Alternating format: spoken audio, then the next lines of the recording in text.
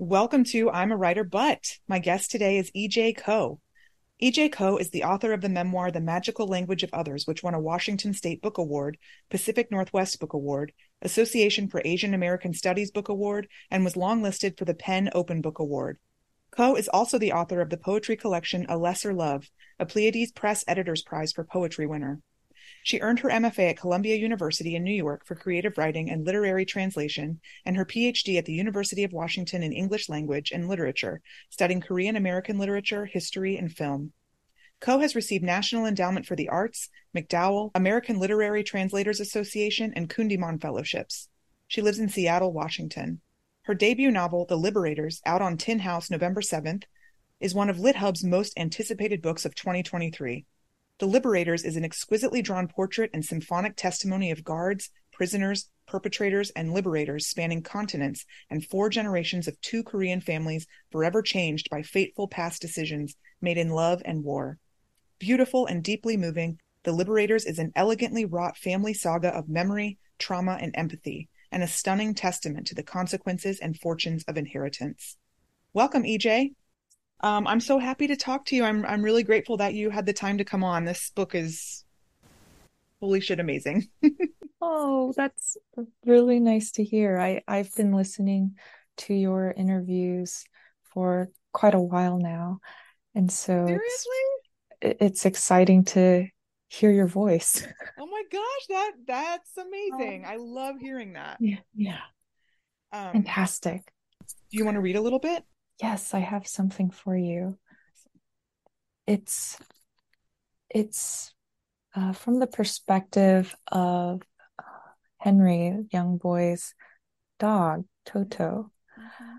And it's Toto is already quite old, and he sort of sees his the family dynamic and relationship with Henry in a way um, that gives us another, uh,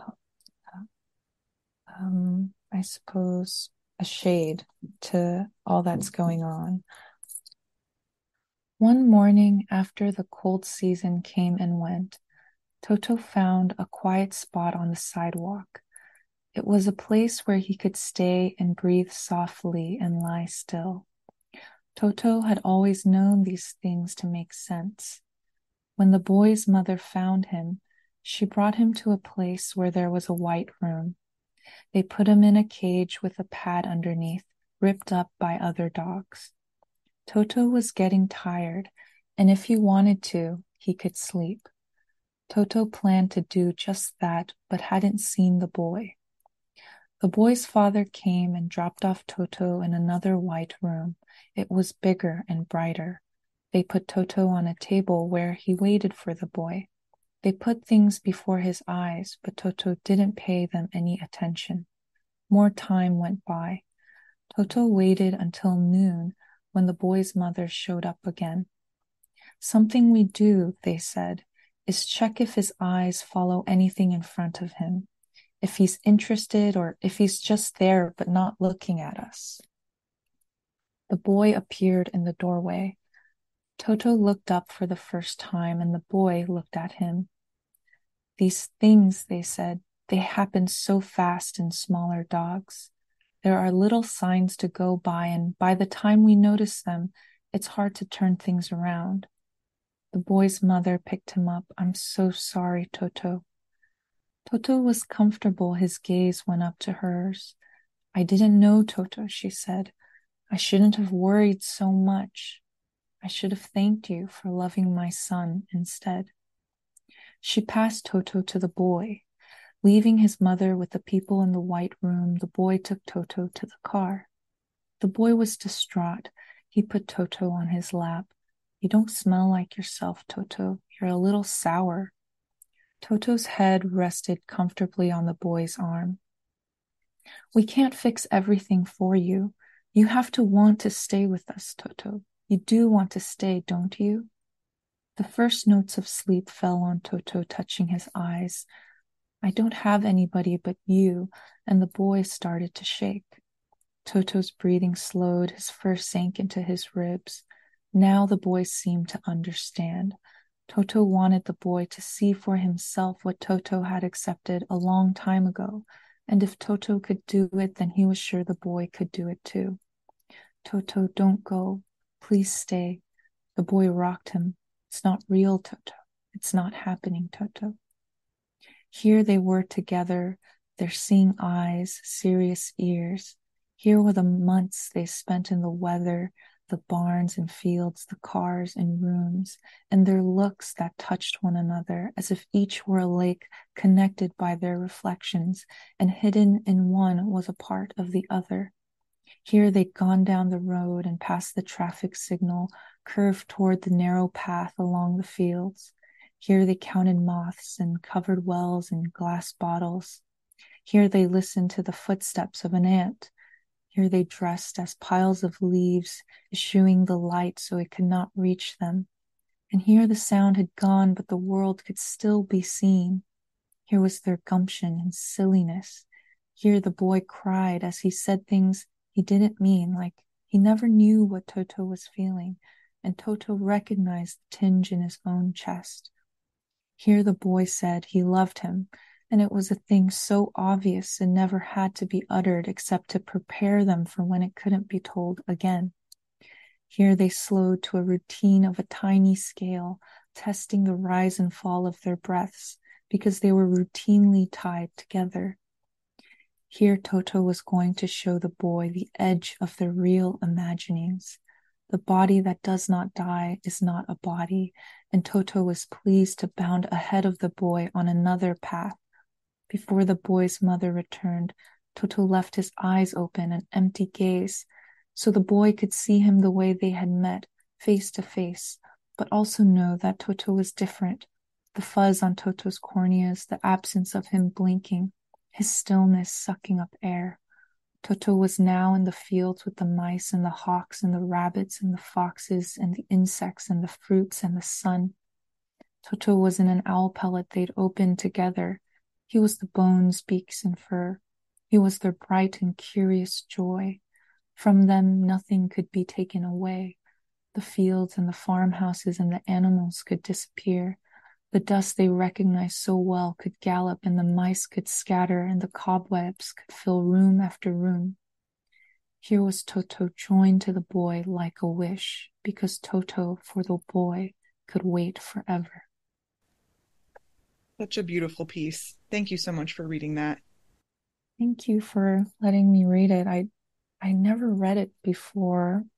I read it the first time I wrote it, and then I barely touched it. So it's one of the chapters in the book that is as close to as the way it was first written, because every time I looked at it, I would just cry uncontrollably. And so I couldn't, in a way, go back to it too many times. And so I was really nervous because I would usually read another passage, but I wanted to start trying to challenge myself to read this moment with Toto. I'm so glad that you did. It's a surprise that we get in the book that we get to hear from the dog. It's so special.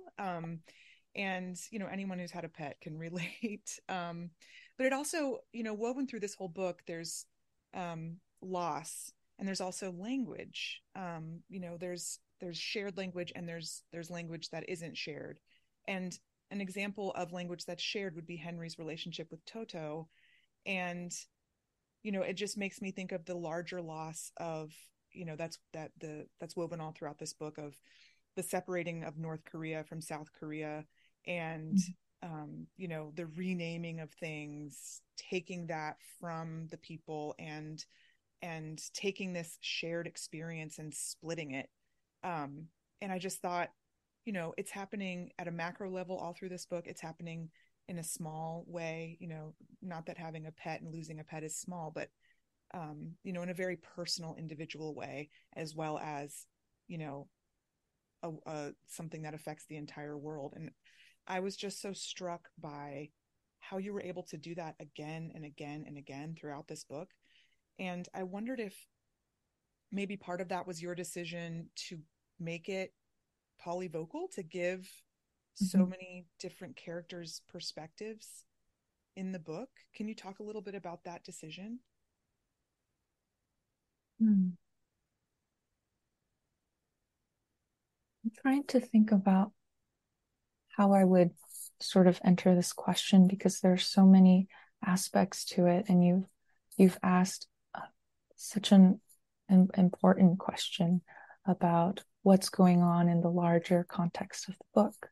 Mm-hmm. And I think it's, for me at least, difficult to talk about without talking about my life Mm-hmm. and the way I sort of grew up and the way language was so it felt so inaccessible to me. I didn't start speaking until I was 5, and before that I was a mute. And I have vivid memories of before the time I could speak.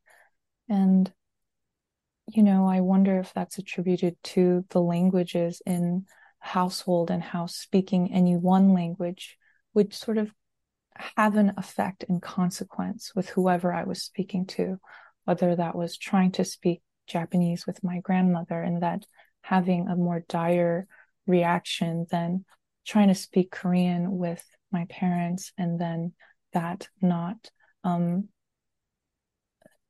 feeling as I guess fulfilling for them. That was my sense as when I spoke English. And so there were so many languages and even more than that outside of the home. And I wonder if that goes into the way I'm I still feel like that child in some ways when I'm writing and I'm just observing and listening and taking in um, the different perspectives, because I think what would constantly be on my mind was about how I could see everything in front of me, but as soon as I closed my eyes or turned around or went to sleep in my bedroom, it didn't make sense to me that I didn't suddenly wake up and have my mom's eyes or my dad's eyes Mm-hmm. or my dog's eyes. Why didn't I get to see their lives from their perspective? What was this whole picture that seemed cut away from me, and in a way that can be so liberating to say, oh, I understand perspective on this very rudimentary level. But at the same time, I think it could cause anxiety and feel always that there's something more to this that I'm missing. And I just would love to understand what that is. And the way to understanding that isn't always accessible through language. Sometimes I had to just sit there and watch and be silent, not necessarily silenced, which comes with other connotations, but to just be there. And so I think some of those very early urges and fears do come out in the writing in this way that I'm not sort of writing the story and then shaping it to be to have many voices and many characters. It sort of begins that way. It begins with even more characters and many more animals and voices. And the story is shaped by almost trying to pare that down to find a theme or some sort of um, a goal that aligns with the few of the central characters. Mm-hmm. I'm really glad that you talked about perception because I was so struck as I was reading this book with the voice, and we're touching on that a little bit. It's tied up in the language, but it feels like you were capturing each character's voice in this like this impressionistic, deft, gorgeous way. Like it felt like you were saying existence is perception and absorption, and then you marry those two in art when you're trying to express it. Um, but I felt like you were giving us these people, in some cases, this animal, this place, um, but you weren't necessarily letting them guide or lead or shape our experience of the book. They were simply who they are.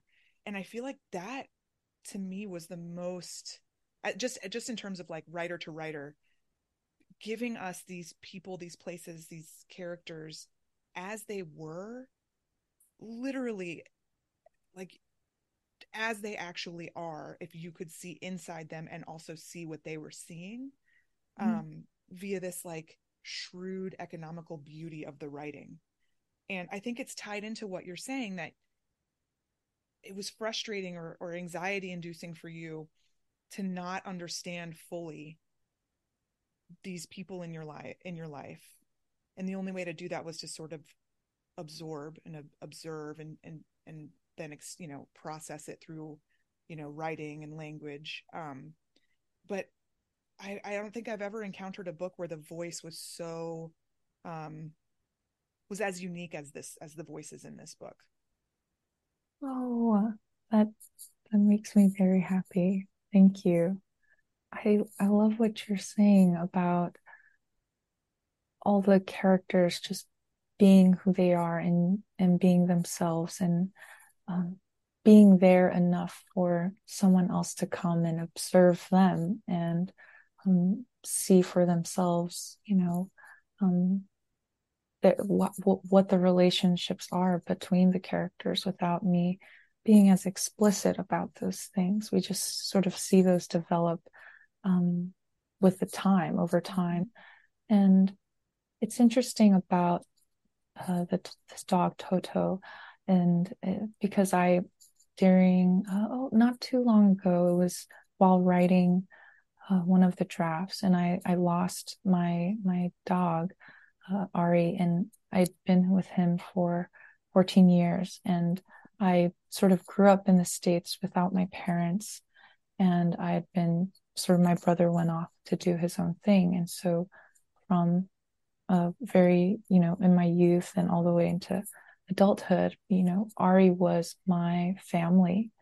And so losing him was such a significant, I had sort of, I'd experienced loss before, especially in my family and especially just in throughout the history of my family, really. But losing my dog was just it really tore me up. And I think I sat down and that's when I decided to sort of dedicate a part of the book to Ari and how much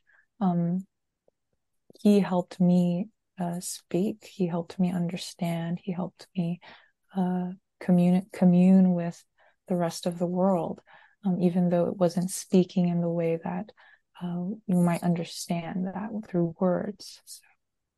Absolutely. I had a professor when I was going to grad school who said, pay attention to the way that your pet inspires you. Pay attention to like the relationship you have with your pet, because it's feeding you creatively and you might not like recognize that.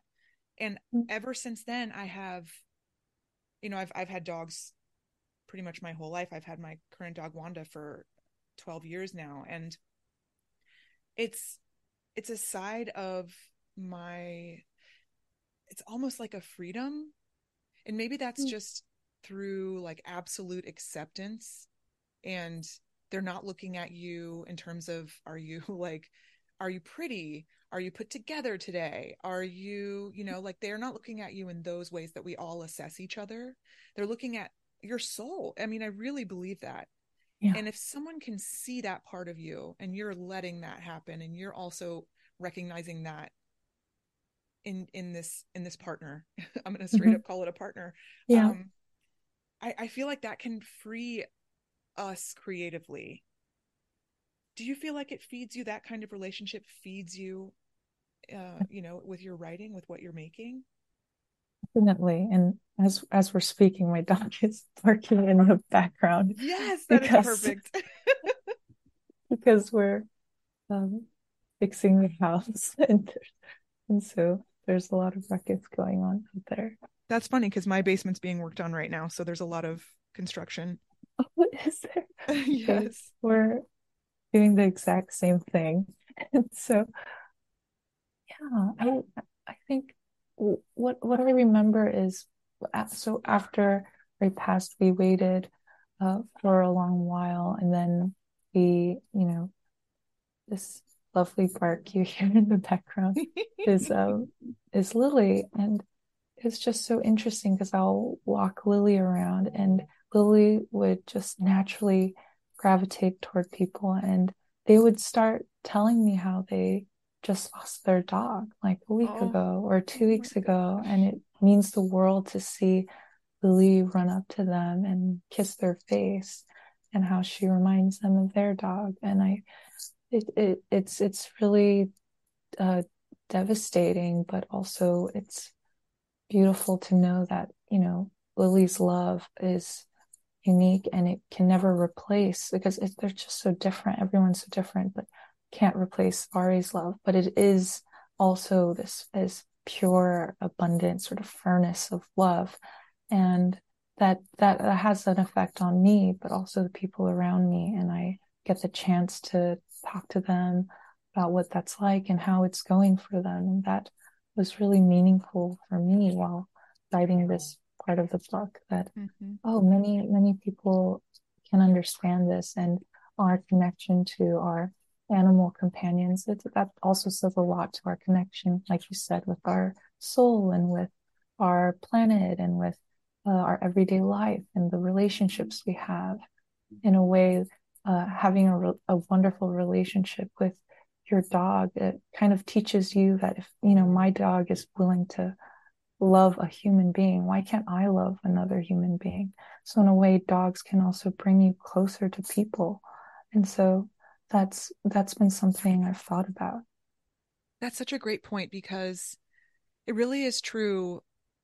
Dogs just naturally bring you to other people. You just find yourself talking to other people, I mean, I do all the time walking my dog. And she comes with when we're dropping the kids off at school and stuff. And the more that you talk to people in this positive way, the more you, because I guess I'm trying to say that I feel like lately it's easy to kind of shut yourself off from the world. And we had to do that in the past few years Yeah, because of the pandemic. And it really is like a muscle you have to flex. You have to like work on it to reopen yourself to people. And as a writer, it's so essential. It's where we get what we need, right? In order to write the next thing, we need people. it's so true. It reminds me of just how I say this often, but I think it's so true that I can't write and I couldn't have written the things I have written without sort of the people that have been behind me the whole time, or my first poetry teacher, or my first classroom or workshop. I mean, those things are still with me, and I get to bring them with me to the page. And so I I think I used to believe at one point that it is just me and that it is incredibly lonely, and the craft means you have to be alone. But I think over time I found that to be less true, and maybe it's less true because that's also what's helpful. That's also what's going to allow me to continue writing, is that no, this is sort of every word that's been said to me, every interaction I've had, that's sort of all part of what makes this book. And so, Mm-hmm. in essence, the book, even you, though you might say I'm the author, it doesn't belong to me. It really belongs to the rest of the world because that's the world in which I grew up in.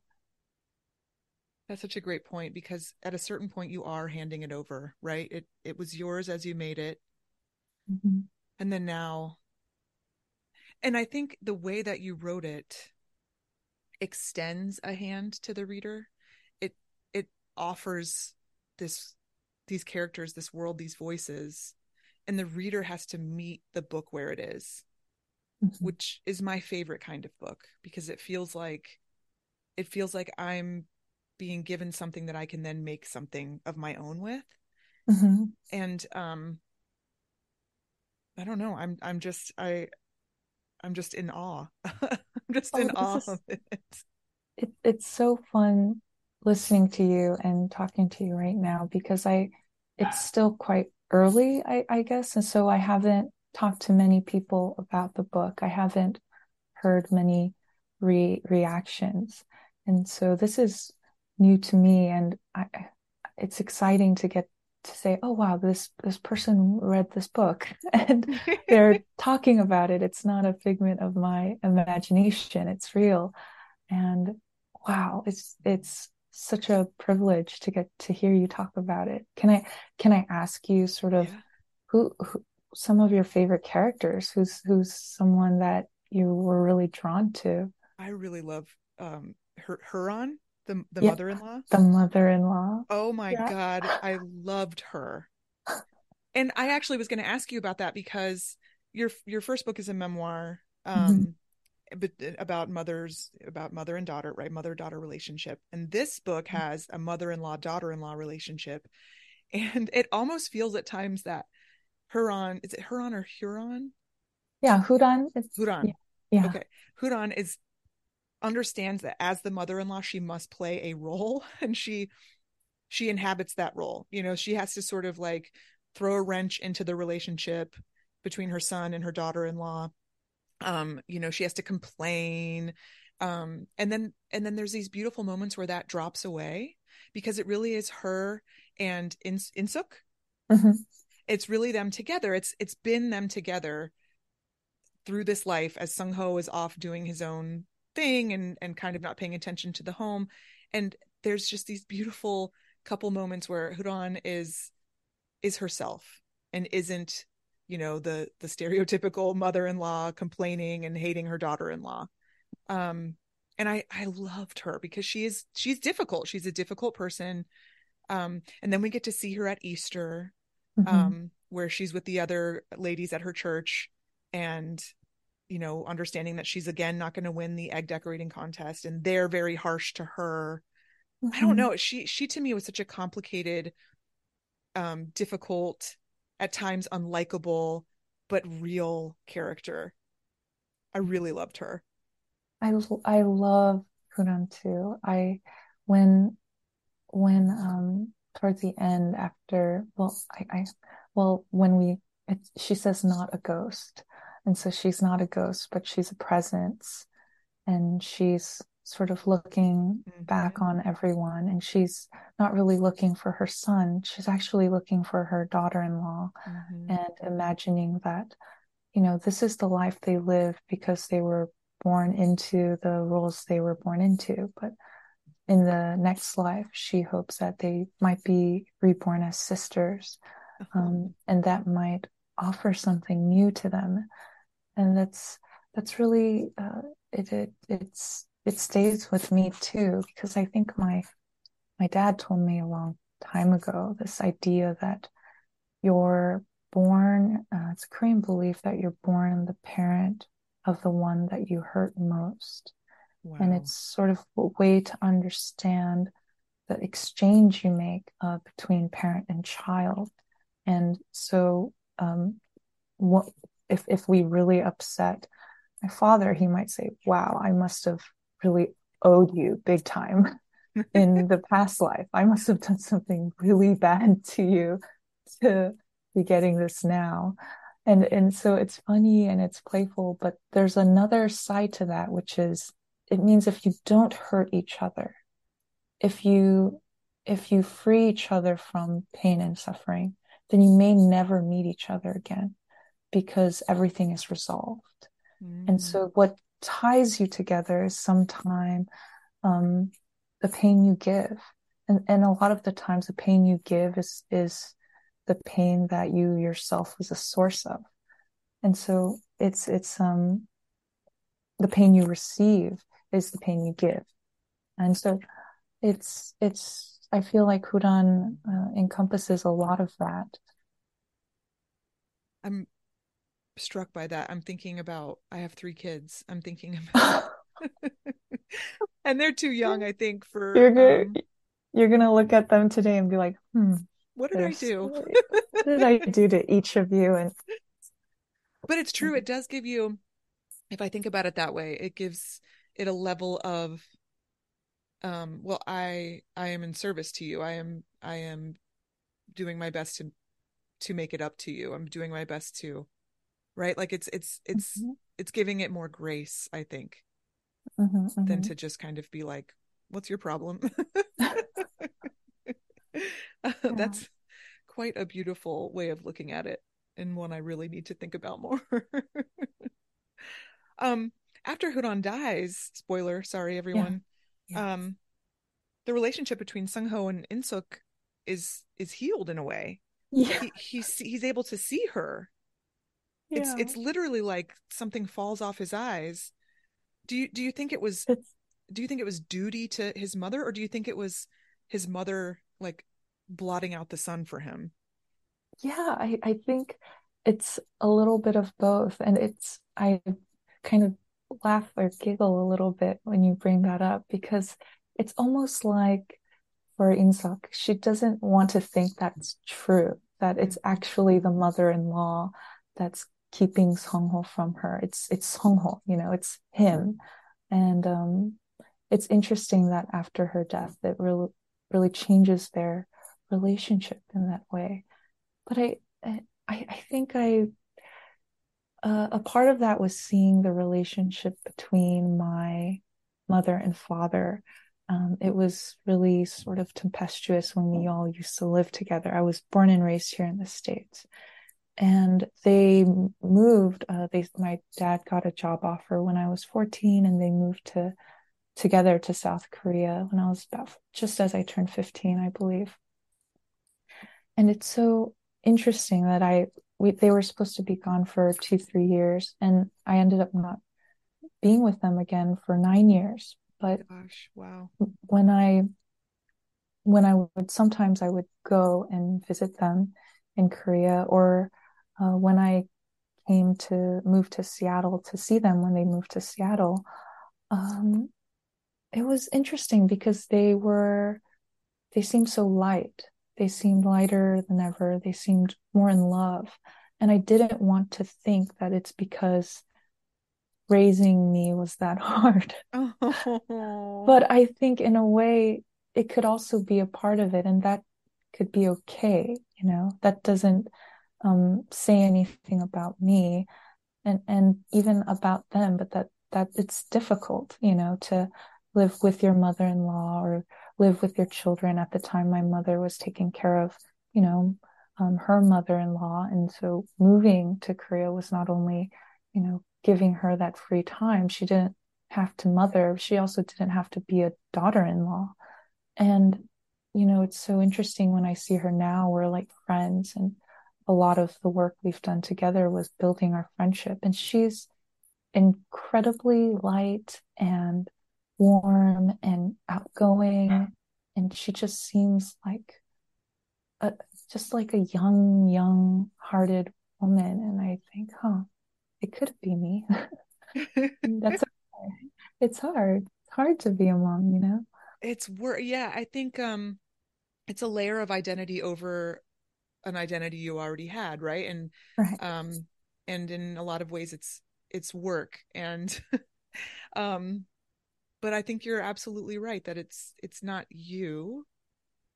I think I as a mother, I can safely say she probably loves and is very proud of you, Right. but it's the dropping away of of a responsibility. Hmm. Even as, I mean, I don't know what I'm talking about. I don't know your mom, but You know.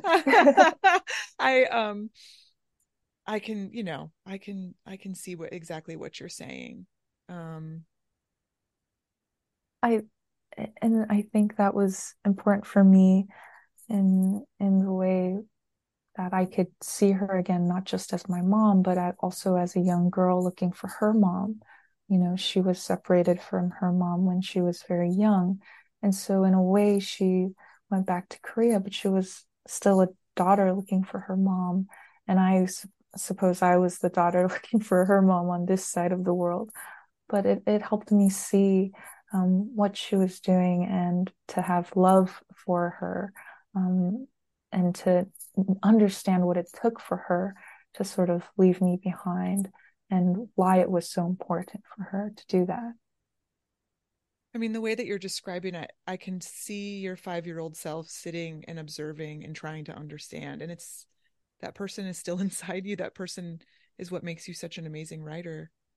I Um, know, I'm still 5. you're still It's 5. You're true. still that beautiful 5-year-old, like, Uh, and your language is in impression, your language is in perception. And somehow you're able to put that into words. That's incredible.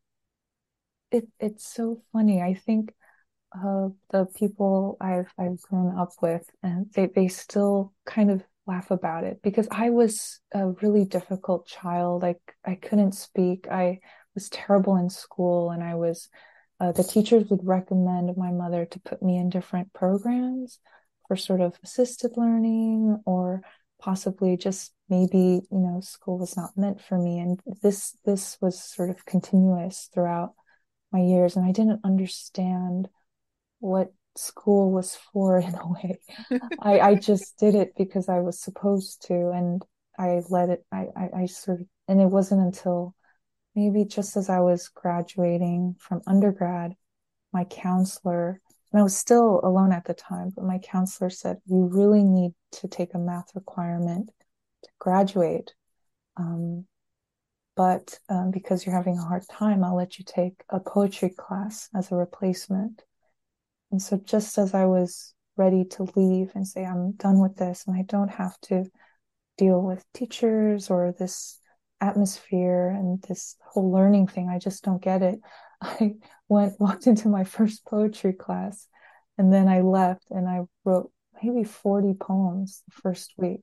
What? And my teacher just sat me down and said, I know you are about to leave this city and you just want to get out of school before you fail out.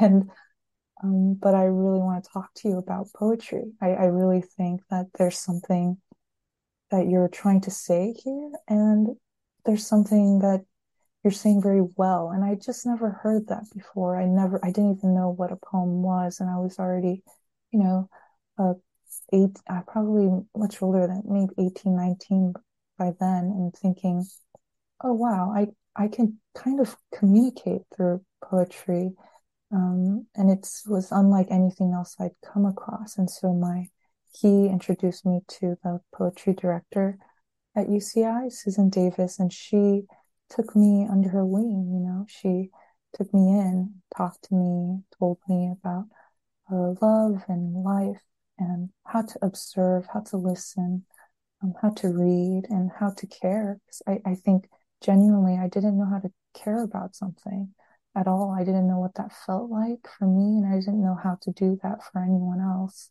or even the things around me. And it was through her that I really understood, oh, I see what it is. Poetry is a form of learning how to care. It's learning, and observing is a form of learning how to give. And so those, I would say that's when I understood, oh, this is what it's for. It's school. It's not for school. Everything's there for me to take what I learn here and do something with it. And so, yeah. This is blowing my mind. What do you think it was about that first poetry class that inspired you, that it almost sounds like it freed you to write you said 40 poems in the first Yeah. week? And yeah, I put them in a folder and gave them to my poetry teacher. What do you think it was? Like, what opened the door for you? Um, I just remember walking into this really old trailer in the intro to poetry class, and the graduate teacher, Greg McClure, and he made us read a poem called The Vegetables by James McMichael. And it has sort of every stanza or every section has a title of a vegetable. And our job for that first day in class was to we split up in groups and try to figure out as a group what this poem is about. And then we would come together at the end and argue about it. And it was incredible because we said, oh, it's about life, it's about birth, it's about this and that. And when Greg said, actually, it's about his mother, it's about his mother. he's caring for in the hospital. And you could tell that by how, like these vegetables have like a skull-like quality to them, how the fireplaces are cold in the hospital. He said you could get a sense of what's actually going on by reading about these vegetables, that she's dying of cancer, because the cancer's like the potatoes that grow inside her. They grow under the ground and they hold her still under the ground. And he would walk us through these images and the language of why it means this thing, and that it can mean no other thing but this. And like all the other meanings sort of come from this source, that he's taking care of his dying mother. And I think that must have had an effect on me to say, like, you can say things without saying them, and you can mean things differently when you do say them. And that language has all these layers and ways of communicating that can touch each other deeply. It's almost like the words themselves don't matter. It doesn't matter that you see the word vegetable and these little root vegetables and whatnot. What matters is what you feel by reading these words together. And it's the feelings, it's through the feelings that we're connected, through the experience of our emotions, because our experiences are unique and words are unique, and what we assign to each word in terms of images, it's all unique. But the experience of our emotions, that's not unique, that's quite universal. And so I think that was a triggering point for me in understanding I could communicate by expressing how I feel. That's beautiful. That's amazing. Do you remember what you were writing about in those first 40 poems? Yeah, of course. I was writing a lot about my mother and my relationship to my mother, sort of uh, raising myself in this little house that she'd moved me to about 100 miles from where we used to be. And I would put Tabasco in boiling water and drink that because it just reminded me of the soup she'd make me in the morning. But I would just douse Tabasco all over it because that was the most sort of the taste, the memory. And I would write poems about things like the food she'd ship over, like she'd ship kimchi over and it would ripen on the trip because the kimchi needs to sort of age, it needs to ferment. And through those poems, I think it was Susan, the poetry director, sat me down, and this was a really big lesson for me, and probably one of the things I teach now is that, she said, all your poems, you really know how to start a poem, and you really know how to fill out a poem, but you don't know how to do the turn, which is the end of the poem. And she said, you're missing magnanimity. And a poem isn't a poem unless it has magnanimity. And I was like, I've never heard this word before. What does it mean? She said, it means at least by the end of the poem, you have to forgive your mother, or the poem has to forgive you for not. Otherwise, it's not a poem. It's a journal, or it's a diary, or it's something you've scribbled down. But magnanimity is what makes a piece of writing a poem. And so I went about writing the memoir, rewriting it several times to remind myself that I'm not writing this to say who was right and wrong. I'm writing this to find the magnanimity, to understand what was happening. And I think I wanted to understand the characters in the same way with the Liberators. I think the Liberators is very much a part of the magical language of others. It's almost an extension in that way. I've never heard that notion about the turn at the end, including magnanimity.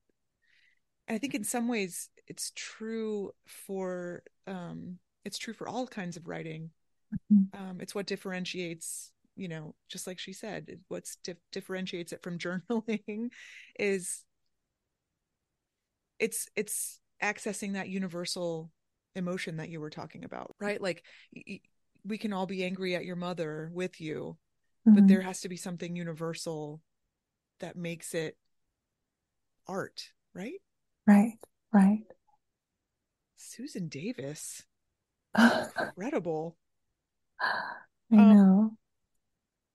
I wanted to bring up Robert to bring it back to the Oh yeah. Liberators. Yeah. He's such an interesting character, and I feel like um, there's this notion of apology all throughout the book. Mm-hmm. This idea that if there's just the right apology, then things can heal, or they Mm-hmm. can revert, or they can become anew.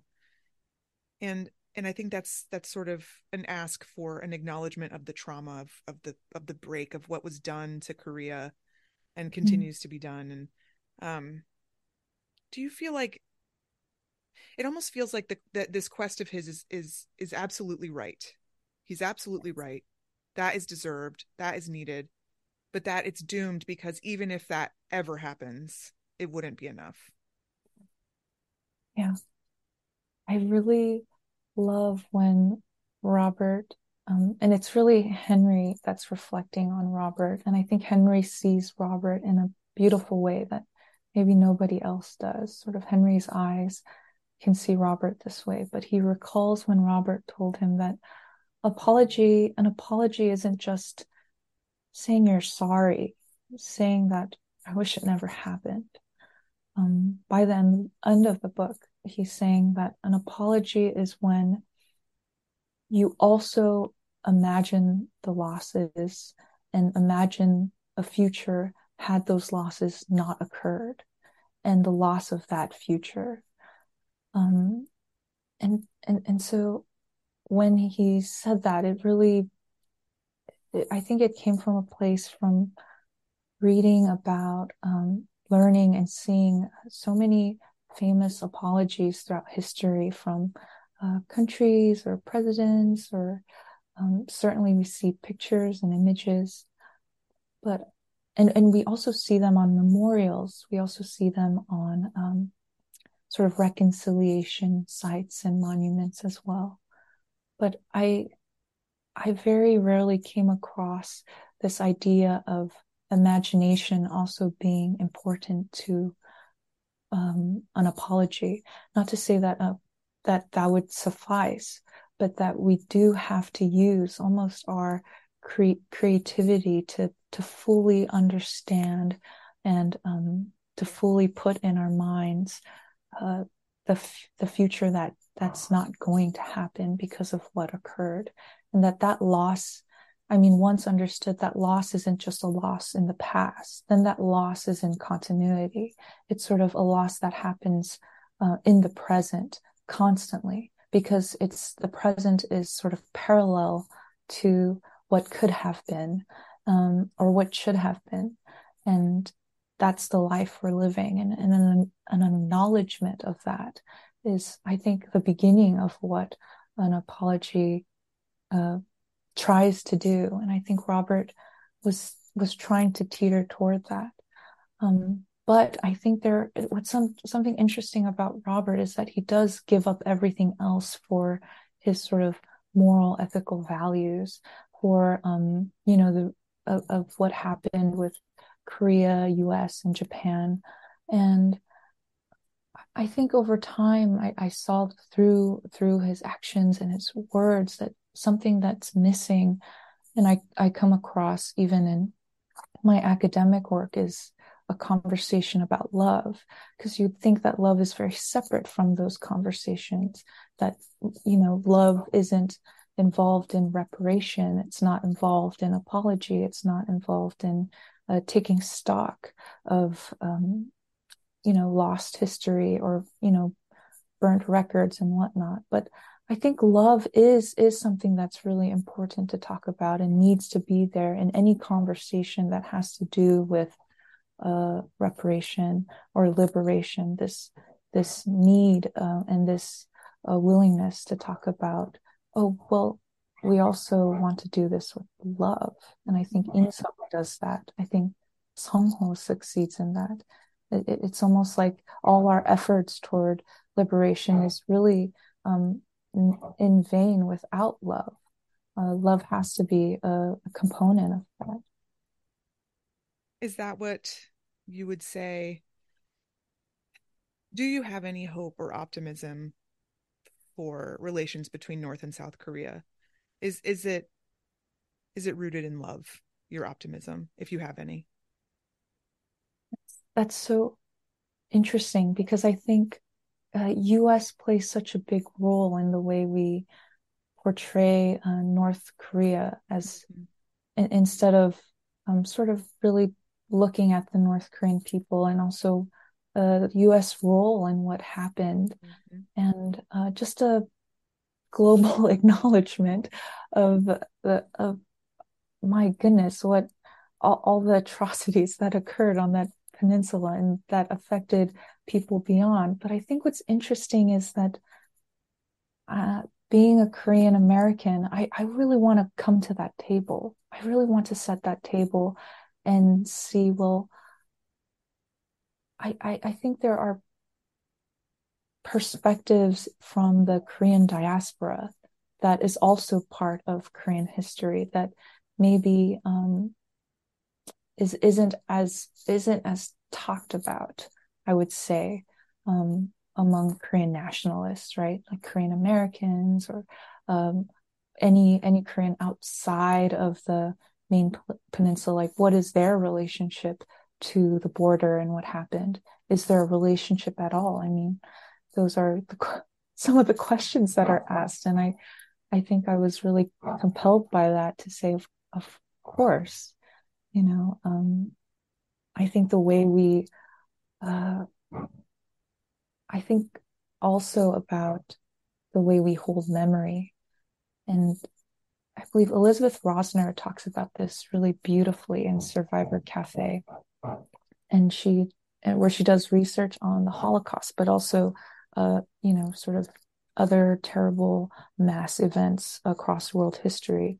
And she talks about how we have different types of memory. We have sort of national memory or state memory. It's the memory that's sort of sanctioned. And then we have a collective memory, which might be the memory of our community and those around us. Then we have like an individual memory that is, and this is part of something I'm adding on to that, the individual memory of the way we remember things to have happened. Mhm. And an example of that is, state memory in Korea might say, my great grandfather wasn't stoned to death by um, Korean National Police, but we don't know that. But that's sort of the memory that my father and my dad's side of the family would have to have had to survive.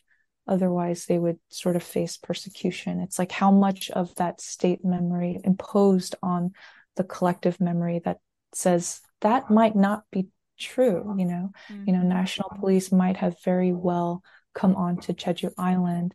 Um, and we know that they did, backed by US, but that they were also involved in the stonings that happened. And so that collective memory really, it even, and we see state memory in something like a memorial, like really, like you see the black marble or really kind of spare. And then you see collective memory. Sometimes you'll see that when you drive and you see a little poster at a corner with a photograph and some flowers of, someone who might have passed there. But that vividness, that colorfulness, that personal element, that's more collective memory, and protecting the collective memory against state memory is something I've thought about when it comes to um, well let's start from the beginning. How can we even agree on what happened? Can we even talk about that? um, and that's one of the things that come into that become contentious when talking about the North and South. And also there's individual memory, the things we have and the sort of hurt that is stored in our bodies and that our forebears also have in their bodies, and that we have to reckon with to understand where is this all coming from.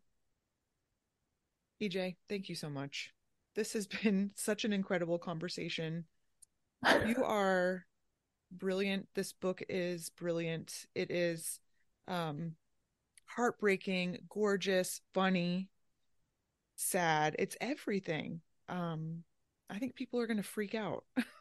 Oh, thank Thank you. I really hope that the stories in here and the characters do allow us to have conversations like the one we're having, like one we had today with you. I mean, that's sort of what it's all for. It's for this moment and to share it with you and for someone to say, "Hey, tell me more about what's happening on the peninsula. Tell me more about our memories, our dogs, you know, our writing." And that's really, I think, the goal. So thank you for doing this.